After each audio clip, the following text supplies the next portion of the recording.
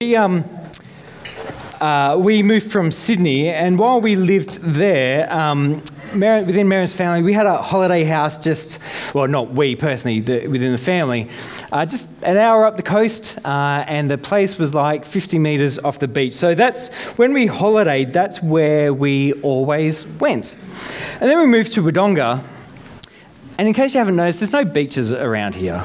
And despite what people would tell us at the time about the Weir, it's just not the same.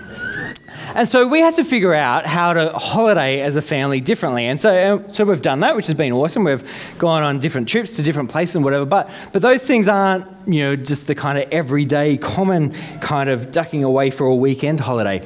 So we decided that we needed to get into camping. We borrowed a tent from my sister, but beyond that was like all we had. We had the tent. And so we decided, as we were venturing into this new territory of becoming campers, that we needed to go with people who had already done it and who knew what they were doing. And so thankfully, we were having this conversation with our friends, the Malpasses, and they were on board. Well, I think what happened, the way that I recall it, Ash was on board. Sam was willing, if there was someone else, to come along. And so we started what has become an almost annual tradition of going camping once a year. The Thorps and the Malpasses, we head off. And we're coming up to our annual trip soon. And aren't we all just babies right there? Sahara, our eldest, and Eliza has graduated high school now, so yeah, things have changed since then. But we always typically go in November. Both Ash and I have birthdays in November, so for those who missed mine, it's okay, we can still be friends.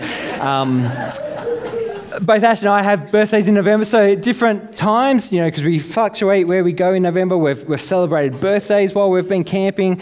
There's been decorations, a cake, and all that kind of stuff. Really, we're just getting in practice for joining the castaways when we come into our retirement. But I think we'll have to upgrade it from our tent by that point. But it's one of those things on the family calendar that we look forward to each year. But one of the defining experiences of camping, I think you'd agree, would be the campfire. There's no point camping in summer because you can't have a fire. And so it's that balance between, well, you don't want it to be too cold because, you don't want to freeze overnight, but you want it cold enough that you can have a fire. And so when the temperature begins to drop in the afternoon, you start to light the fire, and we sit around and we talk together. And we do so well into the night. Plus then, the obligatory marshmallow roasting that goes on as well. But there's absolutely something about fires, isn't there? I don't think I've met a kid who doesn't want to throw something into the fire. It doesn't matter whether they're 2 or 12 or 18. It's like, Dad, can I chuck this in the fire? Dad, can I? There's all kids want to do that. They want to throw in their rubbish. They want to watch it burn. But it's not just kids, is it? Because when it's cold, we all want to gather around as close as we can and to get the warmth of it. But there's also that moment when there's the lull in the conversation and you just get captivated just watching the dance of the flames, and you just kind of absolutely vague out because you're mesmerised by what's going on there. And then, there's when you wander off from the campsite to go to the bathroom, and in the dark, you look for to find your way back is the campfire. It becomes the beacon to guide you and to draw you back to your temporary home. Well, I'm thinking about all of this as we consider today the potential of the church, because one of the things that Jesus says to his disciples who form the nucleus of his church, one of the things he says to them is, "You are the light of the world." This comes very early on in the Sermon on the Mount in Matthew 5, and it comes right at the start of Jesus' ministry. From the outset then, he's telling them what will become his church, what and how he expects it to be. And so he says to them, "You are the light of the world. A town on a hill cannot be hidden, neither do people light a lamp and put it under a bowl. Instead, they put it on its stand, and it gives light to everyone in the house. In the same way, let your light shine before others that they may see your good deeds and glorify your Father in heaven. He's saying that the church is to be a gathering of campfires and lanterns and lamps that collectively shine their light out into the world. I mean, have you ever been driving at night and approaching a city or a town, and as you do so, you just see the glow of it on the horizon? That's the call for us here, for our light to radiate outwards into the dark and to then draw others in towards it. Paul changes the analogy, but he says something similar to the church in Philippi. He says, do everything without grumbling and arguing, so that you may become blameless and pure, children of God without fault in a warped and crooked generation. Then you will shine among them like stars in the sky as you hold firmly to the word of life. See, one of the other defining camping experiences is, I reckon, the night sky. I mean, coming from the suburbs of Sydney, the stars, I mean, they were nice and pretty and all, but so many less than what we see in having come to Wodonga. And then when we head to Mount Beauty or Clack Clack or wherever else that we go, it seems like the sky is just that much fuller again of this, the twinkling beauty of the stars. It never ceases to astonish. And so Paul is communicating this clear instruction and expectation that the church will shine its light, the light of Jesus, out into the dark world that surrounds it. We're to be the light of the world, a light that shines out all the brighter in the darkness that is around us. And all this is significant because Israel had been called to be a light to the Gentiles. Isaiah writes to them, I, the Lord, have called you in righteousness. I will take hold of your hand. I will keep you and make you to be a covenant for the people and a light to the Gentiles, to open eyes that are blind, to free captives from prison, and to release from the dungeon those who sit in darkness. So Israel, who God had chosen from among the nations to be his own people in covenant relationship with him, they were meant to be a light to the Gentiles. They were meant to shine out their light beyond themselves to the nations around them. And as they did so, to open blind eyes, release from bondage, bring light into that darkness. And then a few chapters later in Isaiah, he also writes then to Israel that it was not enough for them to just be God's people, as significant as that was. Their purpose was to be a light for others. God says, it's too small a thing for you to be my servant, to restore the tribes of Jacob and to bring back those of Israel I've kept. I will also make you a light to the Gentiles, that my salvation may reach to the ends of the earth. In other words, they were not God's people just for their own sake and benefit. They were to be a light, a city on a hill. They were meant to be stars in the sky, that God's salvation could spread out from them to all peoples. Their light was to radiate outwards and to draw others in. But unfortunately, on the whole, they kept their light to themselves. They did take their lamp and stick it under a bowl. And so the potential was there, but it was unrealized. And so Jesus extends the call and the mission of Israel, and he brings it into his church that we would be the light of the world, that his salvation may reach to the ends of the earth. You may have heard me say a couple of times in how I've been describing light, I've said that it radiates outwards and it draws inwards. And I think these are two movements that Jesus calls us as his church to be engaged in, as we are a city on a hill, stars in the sky, as he calls us to be. And so let's look at these two movements. We'll look first at how light radiates outward. In Matthew 28, we read, Jesus speaking, saying, all authority in heaven and on earth has been given to me. He says to his disciples then, therefore go and make other disciples of all nations, baptizing them in the name of the Father and of the Son and of the Holy Spirit, and teaching them to obey everything I've commanded you. And surely I'm with you always to the very end of the age.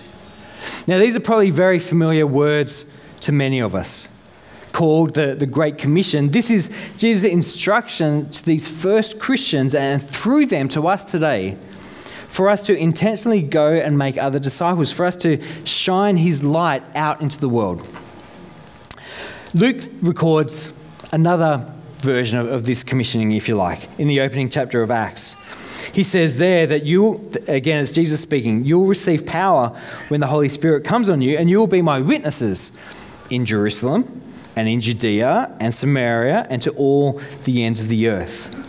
So here we have explicitly the idea that the light of the gospel radiates outwards as it starts in Jerusalem, where they already are, and then moves further and further out into increasingly large, kind of geographic regions from Judea, Samaria, ends of the earth.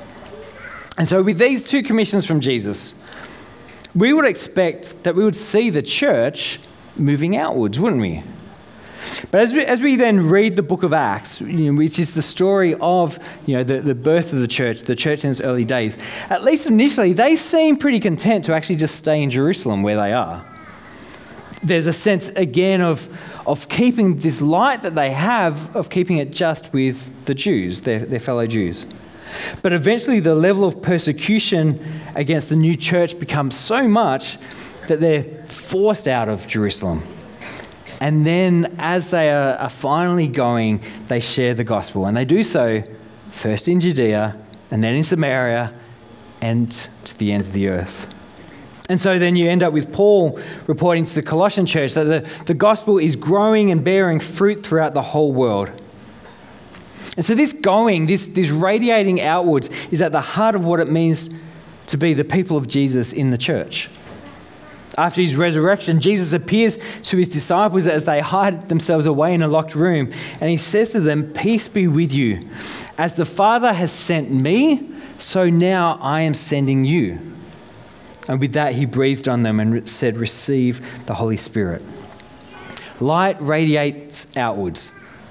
No one lights a lamp and puts it under a bowl. Likewise, the church is called to go out, to be scattered throughout the community and scattered throughout the world, taking the light of Jesus and the light of the gospel with us wherever we go.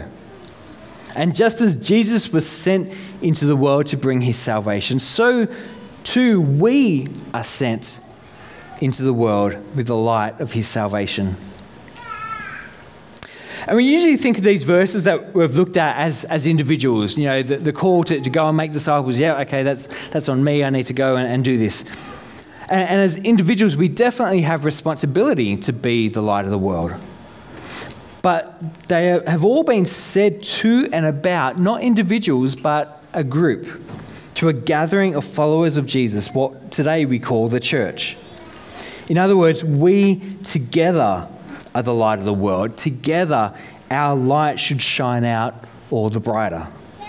We should stand out, having a noticeable impact on those around us. And as we do, as our light shines outwards, it will actually serve to draw others in, to draw near to the light. Light invites others to come close, to draw near. Just like the campfire. The way we, the church, live should shine out in a way that actually attracts others to come. And we see this lived out throughout the book of Acts. There's the classic description of the early church that comes at the end of chapter 2 in Acts. It says, "They devoted themselves to the apostles' teaching and to fellowship, to the breaking of bread and to prayer. Everyone was filled with awe at the many wonders and signs that were performed by the apostles. All the believers were together and had everything in common. They sold property and possessions to give to anyone who had need, and every day they continued to meet together in the temple courts. They broke bread in their homes and they ate together with glad and sincere hearts, praising God and enjoying the favour of all the people." These Christians were leading and living a distinctive life together. In their community, Jesus was taught. Meaningful fellowship with one another was experienced. The Spirit of God was actively and visibly at work. They experienced unity in the midst of all their differences. They cared for the poor amongst them. They met regularly together, both as a large group in the temple and also in smaller gatherings in homes. They in effect, lived such good lives among the pagans that though accused of doing wrong, they could see their good deeds and glorify God. And what was the result then of this early church living in such a way? What was the result of this city on a hill, stars in the sky, light radiating outwards kind of living? It says that the Lord added to their number those who were being saved. It drew others in. And this is the pattern we see. In Acts chapter 5, as the Spirit moves among them and the church gathers regularly, more and more men and women believed in the Lord and were added to their number. They were drawn in. And the result of this is that the people sought out the Christians to seek healing and relief from their difficulties. In chapter 6, they address this issue of the appropriate care of both the Hebrew and the Greek widows among them. And they appointed, deacons, if you like, to help serve these people. And the result of that is that the word of God spread and the number of disciples in Jerusalem increased rapidly. And a large number of priests became obedient to the faith. Their light radiated outward in such a way that it drew others in.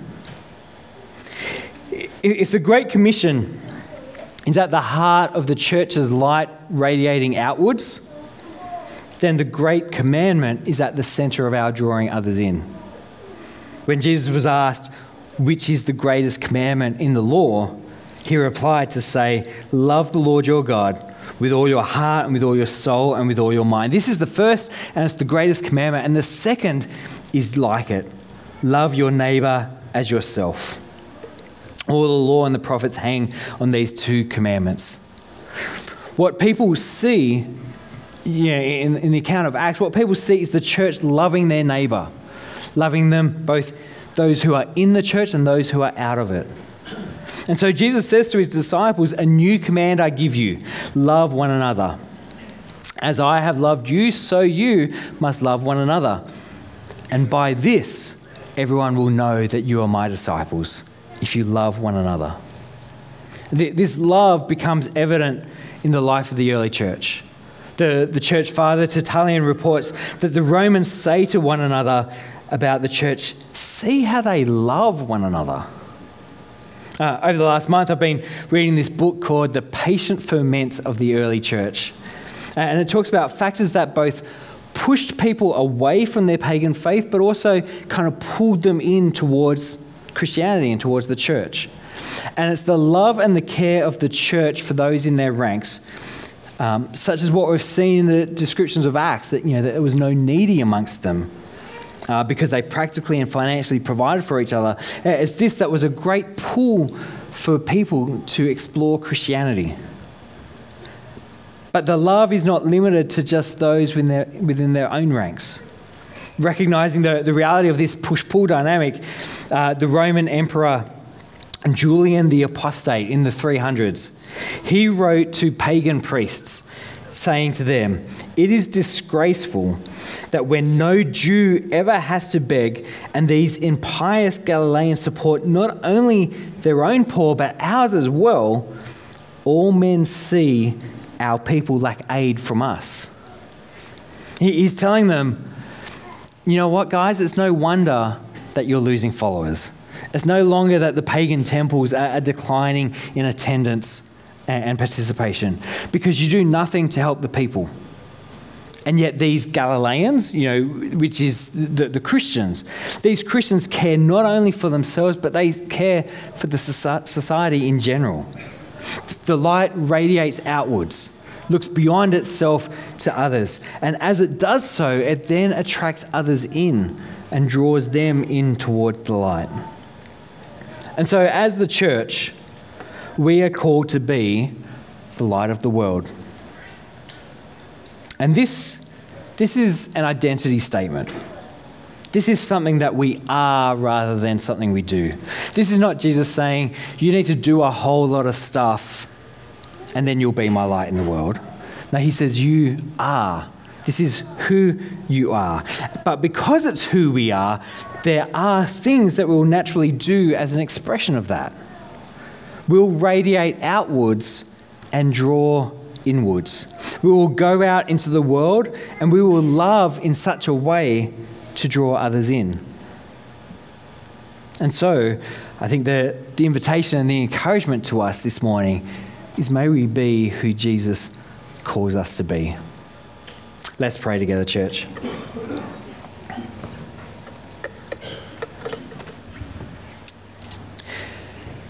Jesus, you've called us to be your church, to be your people, and to take, the words that you spoke to Israel. It's too small a thing for us to just exist for our own sake and to just have our light to ourselves, as your people. That's too small a thing. You call us to a bigger life, to a bigger purpose and mission.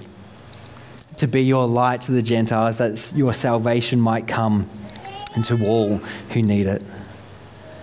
And so, Jesus, you call us the light of the world. And I pray then that we might be the city on a hill that you call us to be. I pray that in our life together that we might shine like the stars in the sky. That we would stand out in the midst of the world around us, a world that we can see in different ways and aspects is darker and further away from you. But may our life in you and with you then just shine out all the brighter, we ask. May we not have our lamp hidden under a bowl, but may we live in our life as individuals, but especially in our life together. May we live in a way that your light shines outwards and it radiates and stretches out and touches and impacts on others. That we could see, in different gatherings of your people, whether it's in a small group, whether it's in the cafe, whether it's here on a Sunday, whatever it is, that there's an impact that's going out from these places. And that as then your light shines out, as our distinctive way of living, following you, shines out, that it just serves to draw others in. May we love well, love you, love each other, and love those around us in a way that shows your love, that will draw others in to know you and to grow your church. I pray, Jesus, that we would be the light of the world that you call us to be. I pray this in your name. Amen.